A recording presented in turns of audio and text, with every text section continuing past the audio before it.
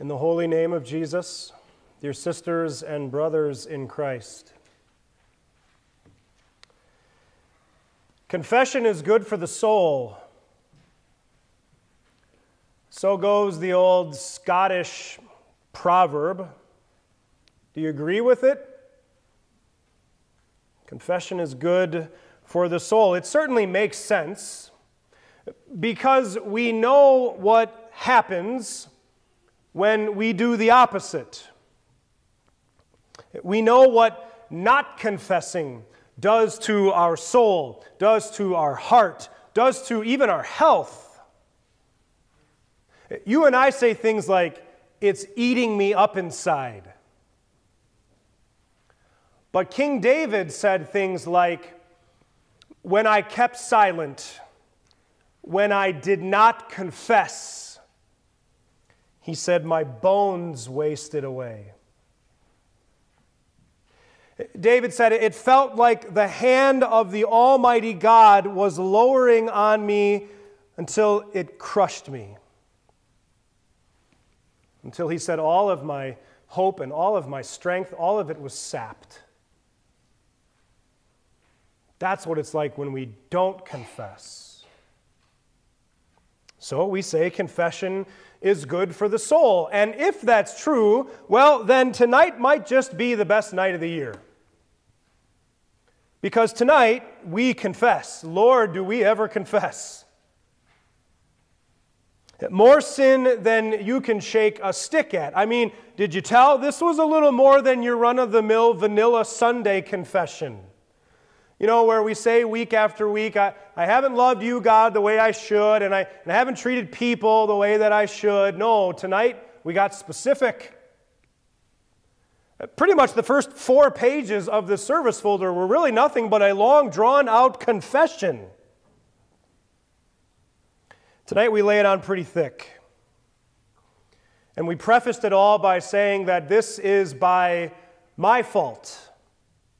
By my own grievous fault. There's no finger pointing. There are no excuses.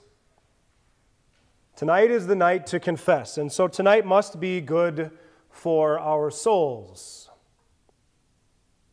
We try to maintain that idea that confession is good for us, and yet, how exactly does that work? How does confessing all of the things that we did, how does it do our soul some good? Well, here's some twisted logic for you tonight. Here's what you and I do with it. This is good, we think, because the more bad stuff that we confess, the worse we feel about ourselves. And the worse we feel about ourselves, well, then the better we must actually be. Because how many people actually feel bad for how bad they are? So the worse you feel, the better you are. How about that? We actually start to feel good about being and feeling bad. To think that by our confession, by smearing some black on our foreheads, we've somehow cleansed ourselves and rebuilt whatever our mistakes tore down. And if that's what you think or how you feel tonight, that you're here to make yourself feel better by admitting how bad you are, then Jesus has some choice words for you. If you're here tonight to get a little mark on your forehead because you want everybody to know how rotten and yet really how good of a person you are, Jesus has some words for you. You have received your reward in full. Your good feeling about feeling bad is all you're going to get. It's as good as it's going to get for you. So enjoy it. Live it up. This is actually what St. Paul was talking about in our first scripture reading from 2 Corinthians when he referenced worldly sorrow. And then in our gospel, Jesus painted some very vivid images of what that kind of confession, what that kind of worldly sorrow looks like. And did you notice what they all had in common? Jesus says, and St. Paul would agree, that worldly sorrow, a worldly confession, strives for one thing and one thing only, to get something out of it. I'll say I'm sorry if it gets me off the hook. I'll apologize and tell you that I'll never do it again if we can just end this awkward conversation. And whether it's a good feeling you're striving for, or whether it's praise from people for your brutal honesty or your seriously heightened self-awareness, or maybe it's because you're clamoring for that good old pat on the back where somebody comforts you with that phrase we all love to hear, "Oh, come on, you're just being too hard on yourself." Or maybe it's worse. Maybe you think these things and you feel this way because you think that somehow if you confess enough, or if you confess to the right things, that eventually, finally, you will get yourself right with God. Worldly sorrow is in it for the reward. It's in it for the recognition. And in this life, it often gets it. If you're a person who has no problem saying sorry to people, you're probably considered to be pretty humble, pretty meek, pretty kind and gentle, the kind of people person that people want to be around. And St. Paul says, and Jesus would agree, that this kind of worldly sorrow will get you all of that, but it'll also get you what St. Paul says is ultimately death. It gets you no nearer to God. No godly sorrow does that. Godly sorrow, Paul says, leads to repentance and salvation and life. So, what is this godly sorrow? What does it look like? Well, it's actually way simpler. Godly sorrow comes from saying back to God what He has already said to us.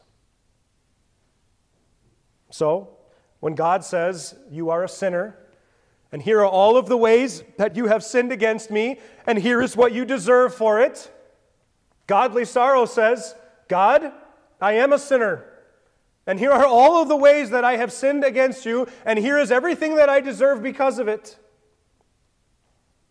And because God says it, it's true. And because it's true, it's good and right to confess. And so we put ashes on our foreheads, not because we seek to get something out of it, not because we want or need the world to know just how sinfully broken we are, but because it's true. From dust we all came, and to dust we will one day return. This is true. That against you, God, and you only have I sinned and done what is evil in your sight. This is true. To confess, I am dying, and so are you. And it is all by our own grievous fault. This is true. And because it's true, it is good and right to confess it. And so confession is good for the soul. But we must never forget that confession, godly confession, has two parts. The one is that we confess our sins, the other that we receive absolution or forgiveness from the pastor as from God Himself, not doubting but firmly believing that our sins are thus forgiven before God in heaven. You see, if confession is us telling the truth about ourselves to God, then absolution is God telling us an even truer truth about ourselves. If confession says, I have sinned, the absolution says, your sin is gone. And not gone as in just it vanishes. No, your sin is gone because it appeared on the body of the man who bore your sin for you. Your sin was peeled away from you and stuck to the very soul of the one who in your place bore not a cross of ash upon his forehead, but a cross of wood upon his back. It is Christ's cross that crosses the chasm between you and God. Christ repairs the damage. Christ is the one who makes you right, who makes you righteous. It is his cross that is now on your forehead. And it wasn't just placed there tonight with ashes, but at your baptism with water and the Word, where Jesus made his first confession over you. And it's his confession that truly is good for your soul. For he confesses, I love you. I forgive you. I lay down my life to save your own. I heal you. I have made you mine now and forever. Remember that you are dust. This is true. And it is the first part of confession. But as you wash off those ashes tonight, also remember the second part. Jesus has taken every last speck and blemish of sin that ever existed in your life, and he has washed it away all by his own blood. And so go home tonight with a good soul. Not because you confessed, but because you are forgiven in Christ. Jesus says so. And if Jesus says so, then it's true. And if it's true, then it's good and right to confess. In his name, amen.